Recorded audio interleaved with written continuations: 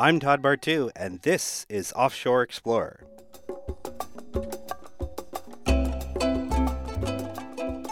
Offshore Explorer looks at the world from the mariner's point of view, port by port. In this series, we discover the important intersections between sailing, culture, and life, past, present, and future. Coming up on today's episode, the theme of being stuck, whether by choice, indecision, or quarantine. But first, let me introduce to you our host, the man, the myth, the legend, Mr. Scott Dodgson. Welcome, Scott. Hey, Todd. How are you? Good. Well, it's a rainy day in Los Angeles, which is quite rare, but it's pouring buckets at the moment. And it's just another excuse for us not to leave. So the subject today is a phrase that I use all the time. And there's a phenomenon with boaters, okay? There are thousands, literally thousands of boats that the owners have been working diligently, have been dreaming, have been planning to sail around the world and go on the cruise of a lifetime. And they're still sitting in the marina. And for the most part, they will remain there forever and ever and ever. So this is a kind of industry, okay? So the question I always have for people is, why haven't you left? Because I certainly have left hundreds of times. And Pacific crossings, Atlantic crossings, up and down the coasts, East Coast, West Coast, Europe, the Mediterranean, Africa, up into the Baltic states, into Scandinavia, England. I've left. But I always run into people like, hey, when are you going to leave? And it's kind of like me kind of goading them in a sort of strange way. It appeals to the people like, let me press your buttons so you'll feel more motivated to leave. But if we go back in history, we can also see that how difficult it would have been for somebody in a village with a small boat that was an extraordinary expense to build in terms of time and labor, how they would leave their nest, how they would leave their tribe and move on and go do trading, say, with another country or something like that. So the people that do get up and go are kind of a special breed. You understand what I'm saying? Yeah. And I grew up in a small town, so it's the same thing. It's the small town syndrome, the small town mentality of wanting to leave but never leaving. Yeah, exactly. Well, in boating, it's a big thing, and it's also kind of there's a lot of really interesting historical parallels and things. One of the things about Offshore Explorer that I want to get across to people is that if you take somebody from the 15th century, the 11th century, or 1,000 years BC, a lot of those feelings and actions that we're doing today are the same thing they were doing back then. So it wasn't any different. It was just the feelings were there. So this is a way we connect with the people behind us, in the past, is that, we're all kind of relatively experiencing things the same way. Okay, and offshore sort of wants to draw those parallels and make those connections so that when you do travel and go to some exotic location, or you sail into some place and you look at, okay, why in the Virgin Islands is Virgin Gorda called Virgin Gorda? That means in Spanish, the fat virgin. Yeah. Well, it's because Columbus was sailing past it and looked over, and one of these guys said, it looks like a fat virgin laying sideways in the ocean. And they said, okay, Virgin Gorda, and then they kept on sailing. They actually never stopped. So that kind of little thing is like, I find entertaining and amusing, and it also kind of informs what the place is about in a kind of general way. So the key question is always, why haven't you left? And I was talking to my friend Tommy. He's got a Downeaster 32, which is a very strong little boat. It's cutter rig sloop, and he's a liveaboard. And I always joke with Tommy, how come you haven't left for Hawaii? And this is like that's his big dream. But Tommy is a real sailor. He isn't the guy that uses his boat as an apartment, right? Who just comes and goes to work, comes back, sleeps on the boat and stuff. Those guys are usually going through a divorce. There's like this. We all kind of know what happened when you're living on your boat. We know you've been thrown out. Yeah, it's boat to the couch. Exactly. So this is Tommy's not like that. He's a real sailor, and in the last 10, I think 15 years that I've known him, he's sailed a small boat from Los Angeles to Houston, Texas, through the Panama Canal. He's made several trips from L.A. to San Francisco and back, which is a really tough uphill sled. He's also made several month-long trips to Mexico and San Diego. So he's not like this retired corporate guy with a max Social Security, pension, savings, all that kind of stuff. Tommy has always been an artist, and his entire life has been about art.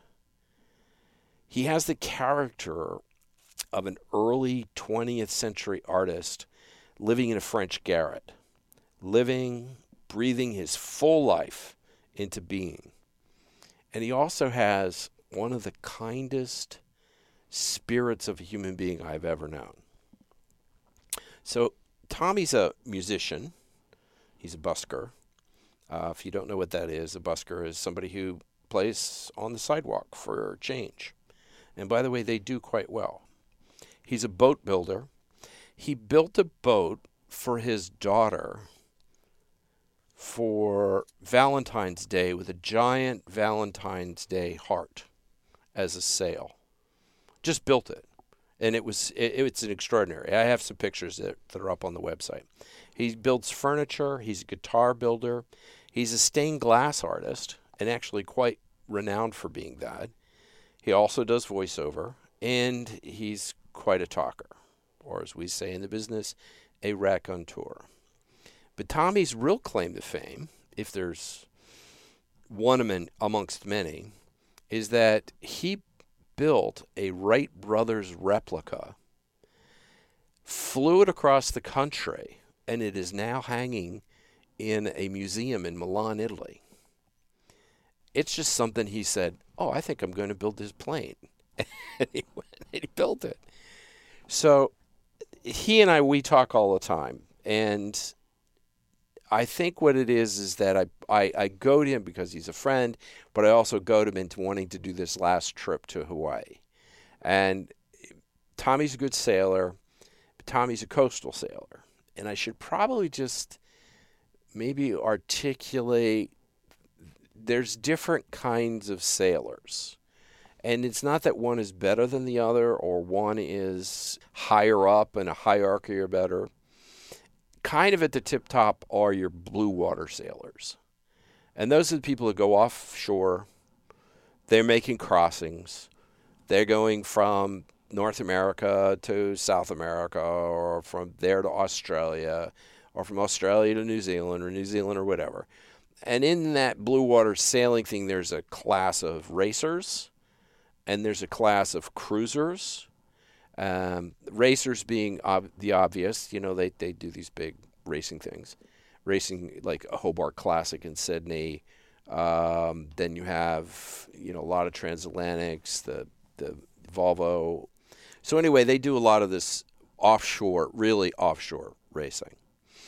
Long periods of sailing, 14, 15 days, 20 days, 30 days, around the world, through the Southern Ocean. I'm kind of in that category as a sailor. I've done a lot of that in the past.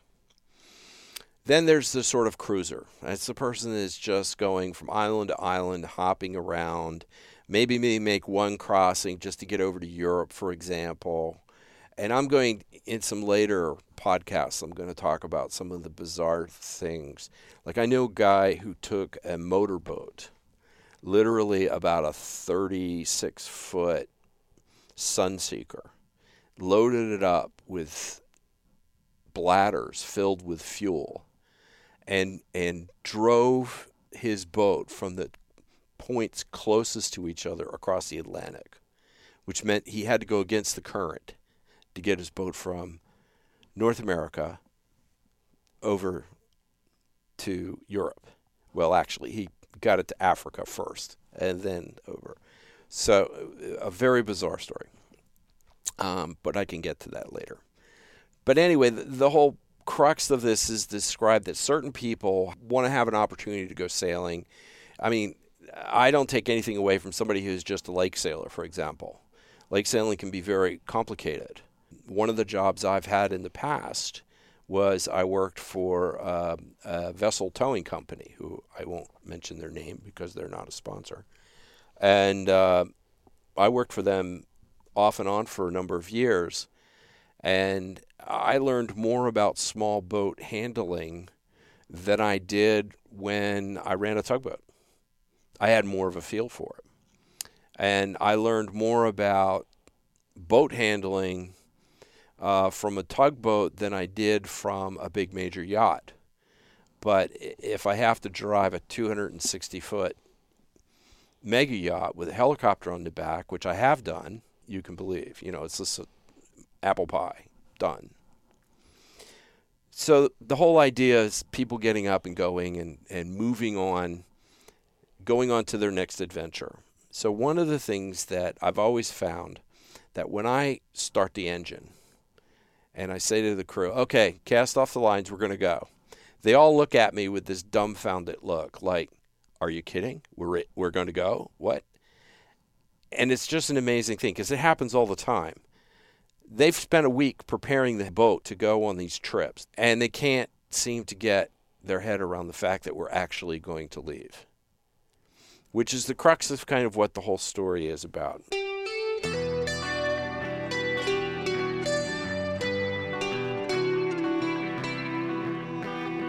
Thank you to our founding sponsors, DG Entertainment, for providing the facilities for this podcast, Robbie Davis and his staff for the best in the business. We also want to thank Greg Vivaldi over at Grimelli Industries for their constant and loving support. We're inviting local sponsors to support our podcast. You can find us at offshoreexplorer.org.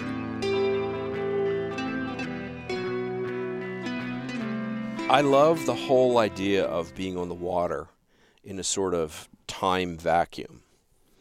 Life on shore goes on. We disappear over the horizon. And I always say to Tommy, why haven't you left for Hawaii? And then I state all the reasons why he has to go. Okay? One, you could save money. I say, hey, when you're at sea, you can't spend money. Of course, you do use resources like fuel and food. I promise, after you stock up and go sailing in the open ocean for 15 to 20 days, you will feel pretty thrifty. Second, when you reach Hawaii, Polynesia isn't that far away. So you just got to think about those adventures. So, and that's the thing that people don't understand about how the sailors of the past linked places together to go, which is how humanity developed. So if you're in Hawaii getting to Polynesia, it's a long sail, don't get me wrong. It's almost 2,000 miles. But once you get into Polynesia, you can go all the way, almost literally island hop, almost all the way to Australia, which is 10,000 miles. So I always bring up these things. And then one of the things that I keep telling him is you got to get away. Don't sit on your boat. Don't let it just sit there and get growth on the bottom and all the rest of that kind of stuff. Just keep your boat moving. So one of the things that sailors do is they dream about getting away and seeing the world. They plan incessantly for the adventure. I mean, I have known hundreds of guys who have spent years planning or saying, oh, well, you know what, I really want to go make this trip, but, I'm due for an oil change next week, so I really can't go today. Or, why don't you take a trip for us here in California? Why don't you take a trip to Catalina Island, which is only about 40 miles, and they have a casino there, and they have buffaloes, and they've got all kinds of stuff, and nice anchorages. Oh, well, I don't know. It's just I get there, I don't, maybe the weather's not going to be good. It's anything for an excuse. The people make these. But the people that do eventually move also have to deal with something that they didn't expect. And I'll use the illustration on the East Coast. There's a lot of boaters on the East Coast that dream about going to the Caribbean and sailing. Now, there's a couple of ways that people do this, and a lot of it has to do with their own preparation mentally and a kind of sense of courage and confidence, which I think most people, they have it, they just don't trust it. And here's the reason. If I'm in the Northeast and I want to go to the Caribbean, anywhere from North Carolina up to Maine, what I'm going to do is I'm going to sail across the Gulf, and I'm going to go to Bermuda, which is only like 600-800 miles, depending on where you leave from, which is actually quite a short, it's like a 3-day trip. I'm going to get there, and then I'm going to sail the rest of the way down to the Caribbean. But because it's kind of open ocean, people don't want to do that. They're kind of freaked out by it. I could understand that. When I first started sailing, about the only thing that I had to navigate with was I used to use a sextant all the time. It was like, okay, I might have gotten a C in math, but I could use a sextant in logarithms and all the rest of that kind of stuff. But I knew how to do that. I actually still know how to do it, I think. But we're going to have a podcast just on navigation. But so you have these people, they make this sort of jump where they say, okay, look, we're going to come all the way down the coast. And the waterway, the intercoastal waterway runs all the way from like New Jersey all the way down to Florida. It actually runs all the way down to the Key West. And you're basically protected as a sailor. It's like a big channel. It's between islands and there's bays, etc. They go down and it's a wonderful party. You could stop every night, and there's restaurants, and it's a great trip to do. But what happens is once you get down into Miami and Fort Lauderdale and you want to go to the Caribbean, you're going to have to beat into the wind to get across the Mona Passage, which is the passages between Florida and Hispaniola, which is Haiti and the Dominican Republic. If you all check a map, you can see that it's not a very long trip, but the water there is horrible because the Gulf of Mexico and the Gulf Stream comes right up through it. It's like squeezing a giant river into a spigot, and it's rough, and it could be absolutely beautiful day, but you're going to have a 15 to 20 knot wind on your nose. So if you're a sailor, you got lumpy seas that don't make sense. You're up and down, right? And you got to keep tacking to get through the wind and to get into the Caribbean. Because once you get inside the Caribbean, the sailing can be very gentle and very beautiful, which is why it's so popular. So what happens is the people do this whole beautiful thing. The wife has a great time. They come down. This is great. They go to the Mona Passage. It's a disaster. They finally make it to Tortola, which is in the British Virgin Islands. And when they make it there, they have this marina there. And you could find 25, 35, 50 boats that are completely outfitted and ready to go around the world. The most expensive stuff ever made on the boat, because it came down to one thing: the boat or my wife, right? So the boat stays, he leaves, put it for sale, adventure over, because it's like the hardest thing to do. When all they had to do is sail open ocean and go to Bermuda. And all they had to do was cross over to Bermuda, which is lovely, by the way, and I'll do a whole piece on Bermuda later on in our podcast, and rest, and then just have this lovely sail. It's, 600 miles down. It's easy. It's not a hard thing to do. And the weather's usually nice. The one thing you may have is the fact that you might not have all that much wind. But, that's okay.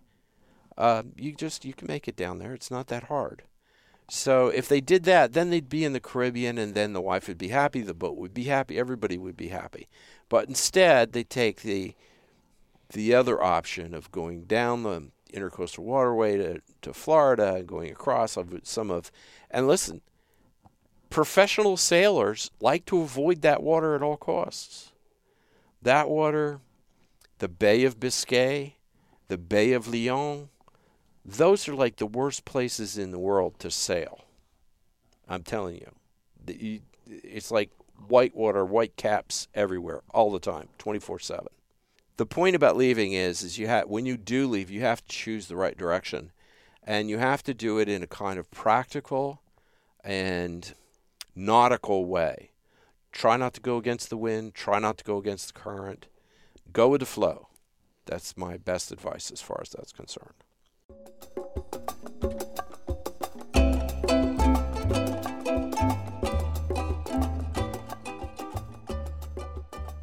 I look at the obstacles that are stacked up against the earlier explorers, like Vasco da Gama.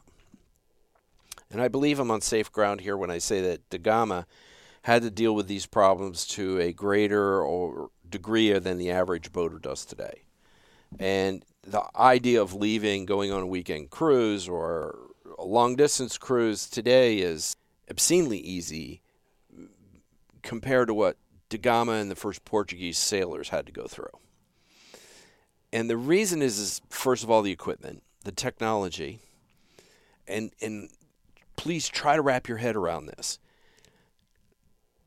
The rudder was a new thing. The boat, the ships that these guys went on, they're called caravels, they were flat-bottomed and very difficult to sail. I wouldn't say they were difficult to sail in the sense that they floated. They went with the wind, but because they were flat-bottomed, for every mile you would go forward, they would go a quarter of a mile to the left or quarter of a mile to the right, which is called going leeward, okay?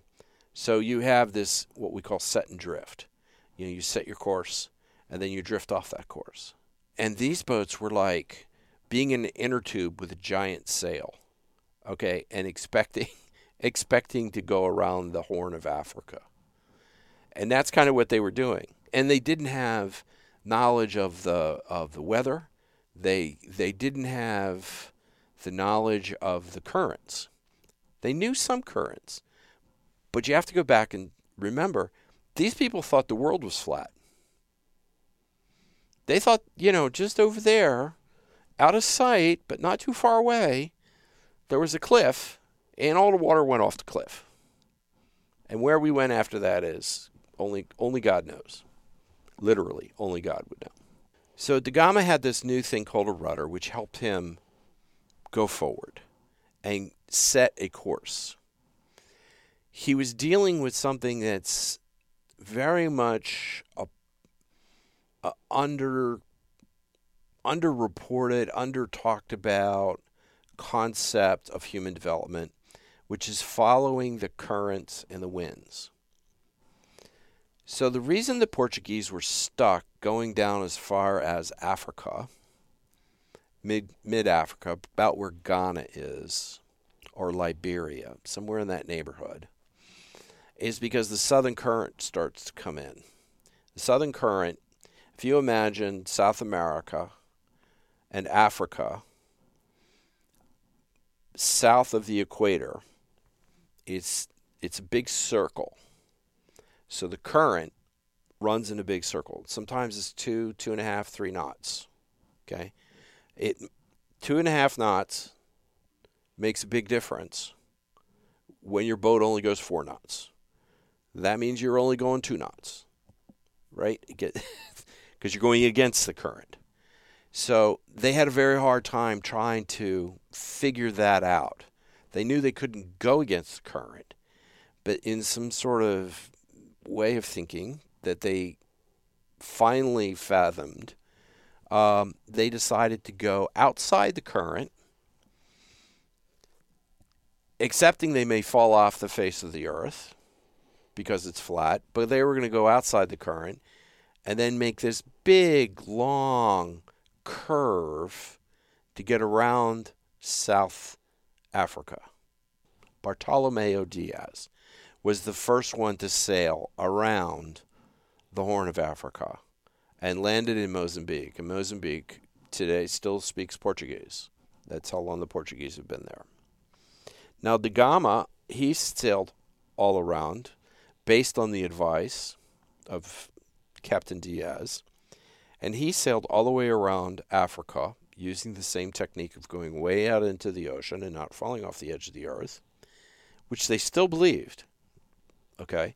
Then they sail up the coast of Africa and around and over, catching another current, which we'll talk about, the famous Indian current, monsoon current, and end up in India. Okay? Now, in order to do that, da Gama spent 2 years, including 300 days at sea, and he traveled some 24,000 miles to go one way. So these guys had to have a lot of faith. Okay. And even after all of that, he went on a second voyage 5 years later. Okay. And we're going to get into da Gama and some of his actions later. But I really wanted to make a quick note to the non-sailor. I said, when we're sailing in the open ocean, we don't stop at night. I get asked this question actually a lot. Sailing takes place day and night in almost any kind of weather you can think of.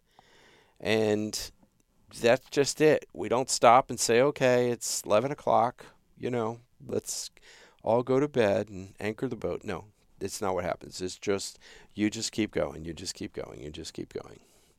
My point here is that da Gama and Diaz faced the same trepidation and the same fear and fragile self-confidence that any sailor faces today when they go to leave a port. Even if it's a quick trip to Catalina or, quick trip to Bar Harbor in Maine or whatever the case may be, wherever you're going to go.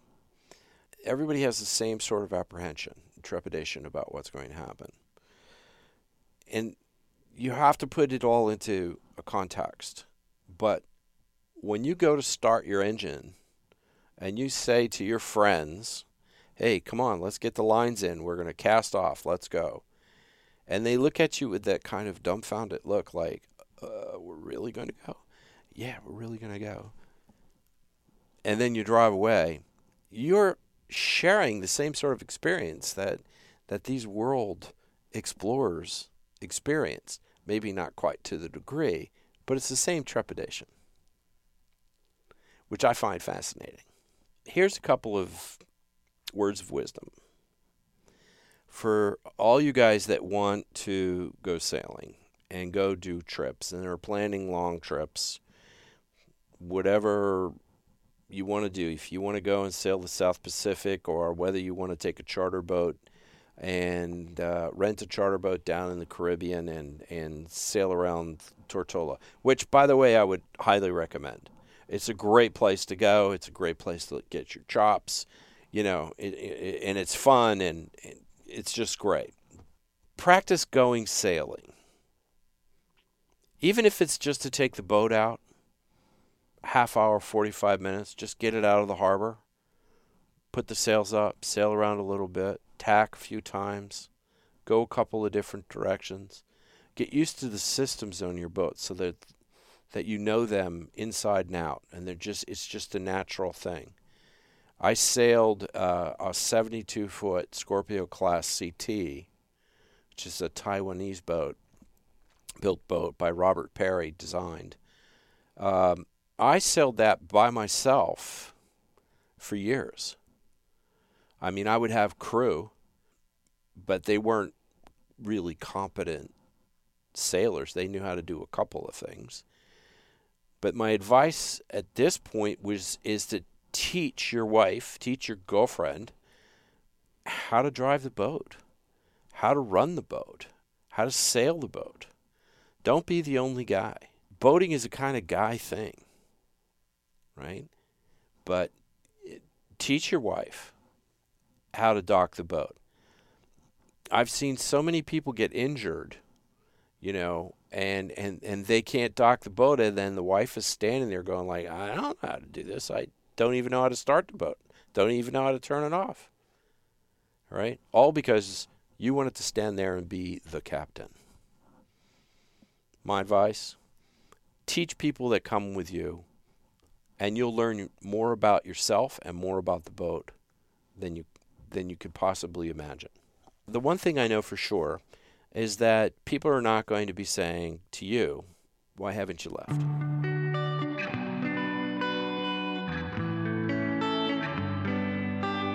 So there are many reasons why people don't leave the port, and some of them are not always by choice. Sometimes people are forced not to leave, and with the whole coronavirus and everything going on right now, a lot of people are in quarantine or stuck on ships. What is the history of quarantine in the boating world?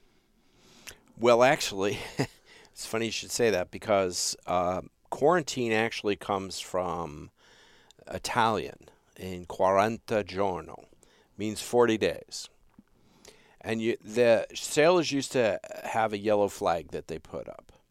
And the yellow flag said, okay, that boat's quarantined. There's yellow fever on there. There's leprosy on there. There's chicken pox, or there's measles.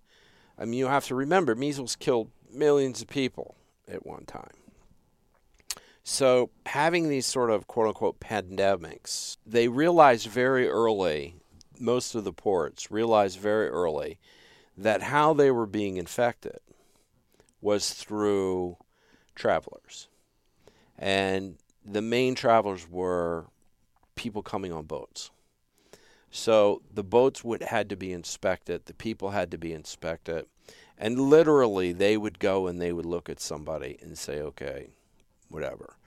I mean, there's a lot of stories, especially stories about the British Navy with their base in Antigua, where ships would have yellow fever, and there'd be 350 to 400 men on a ship, and 90 to 95% of them would die. Okay, but they wouldn't get help from the land because they were quarantined.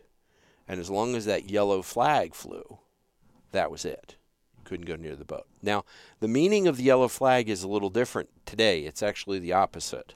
A lot of people don't get to do this very often because, like, say, if you're in America, you don't have to clear in America. You could sail all around our ports and stuff like that, and you don't have to clear in port to port. You only clear in when you go country to country.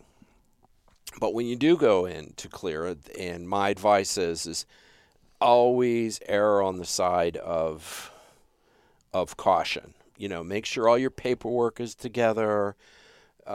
Just be very detailed about this whole thing. And there's a couple of little tricks you could do that I learned the hard way. Was sometimes when you go into a foreign country, they ask you for a crew list. Okay?